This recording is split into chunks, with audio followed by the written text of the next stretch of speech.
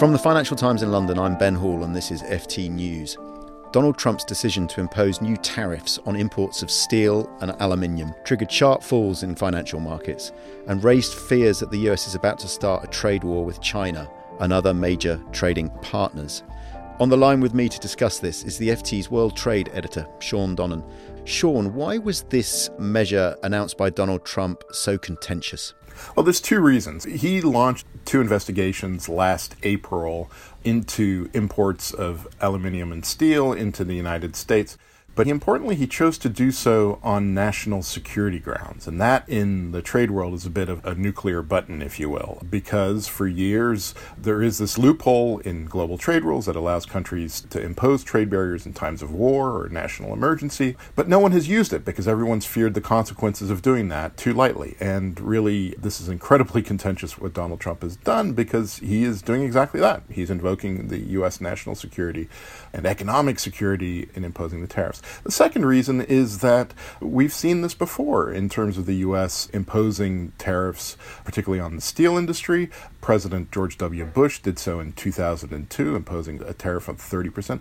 And it just didn't work. It backfired for two reasons. One, in the U.S., in the domestic economy, we saw a bigger impact on steel-using industries than we did in the kind of steel-producing industries. More jobs were hurt. Some studies said as many as 200,000 jobs were lost rather than helped in the steel industry. And the second reason is that it invited retaliation from around the world. And that's what we're seeing today. Very quickly, whether it's the Chinese or the Europeans or the Brazilians, the world is saying that they're going to take their own measures in response.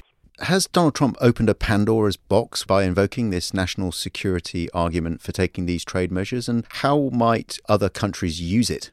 Well, absolutely. That is the fear. And there's two potential Pandora's boxes here. The first is that other countries could simply choose to do the same. China, for example, could say it is in our national security interest to put these limits on data flows or these limits on imports of soybeans from the United States. And other countries could do the same. You get a real procession, a real domino effect around the world, potentially. The second reason is that this could force a hard decision at the World Trade Organization.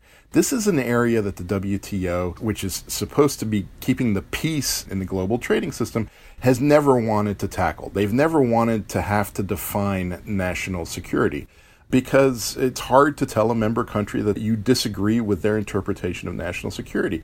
In the United States' case, and in Donald Trump's case, that's particularly contentious because he has an incredibly skeptical view of the WTO. He already thinks it's lined up against the United States. He threatened to pull the U.S. out of the WTO at one point during the 2016 campaign. And if you had a decision by the WTO that said, no, U.S., you've invoked national security wrongly here, he could have a fit and pull the U.S. out of the WTO. Likewise, it could also lead to lots of questions. You could go down a real rabbit hole in terms of how you define national security. Years ago, there was a case by one Scandinavian country, Sweden, I believe, that wanted to put tariffs on boots, on leather boots, arguing that it needed boots for its military. They withdrew that case before it ever could get to a decision, mainly because they were so worried about the potential consequences. And we're back in that situation with a much, much bigger issue. This move has proved very divisive in Washington and indeed has split the president's own team of advisors. Could we still see the sort of pro-free traders in the administration fight back and try and water down this measure? Absolutely, and I think that's really the next battle to watch and one that we're already starting to watch play out today. For the past 13 months, we have been watching two main camps in the administration on trade, and that is the economic nationalists that used to be led by Steve Bannon before he left last summer.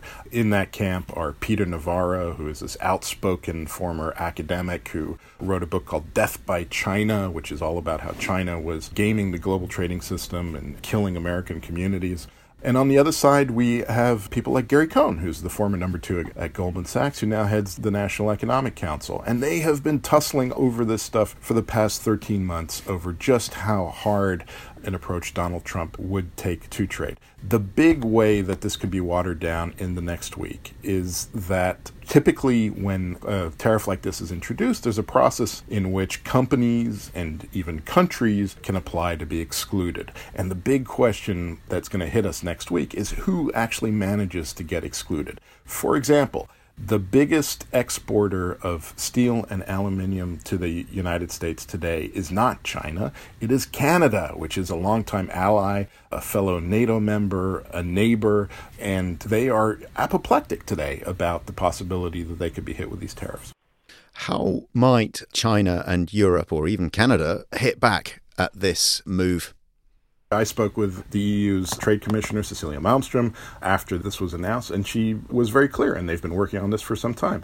They have a three-pronged approach. One is they and other countries are already talking about taking the United States to the WTO and testing this national security provision, which gets into that Pandora's box that we were talking about. The second one is that they are looking at imposing safeguard tariffs of their own, which are allowed potentially under WTO law, but would mean that the European Union would be erecting its own trade barriers to steel from around the world, which it would inevitably prompt others to do the same, whether it's Brazil or other countries in Asia like South Korea and Japan, and potentially China. And the third thing that the EU is already working on is some very targeted retaliation against specific U.S. products. They've always, and they did this in 2002 after George W. Bush imposed his tariffs, aimed at things that kind of get into the congressional districts of key players in the governing coalition.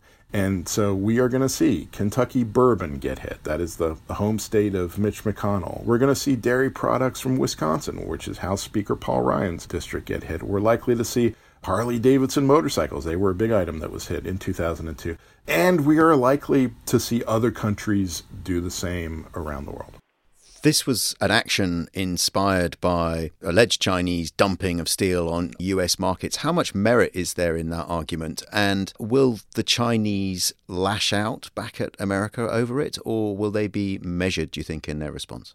So the irony here is that, yes, this is targeted at China, but China is likely to be the steel exporter and the aluminum exporter that gets hit the least by these measures. And that's because over recent years, the U.S. has imposed more than 160 different tariffs on specific steel products and aluminum products coming out of China under its anti-dumping system, which is something they're allowed to do under World Trade Organization rules. So Chinese steel, as a portion of U.S. imports, is only about 2% today. I think they're number 11 on the list of top exporters, behind Canada, Germany, Brazil, Turkey, lots of other countries.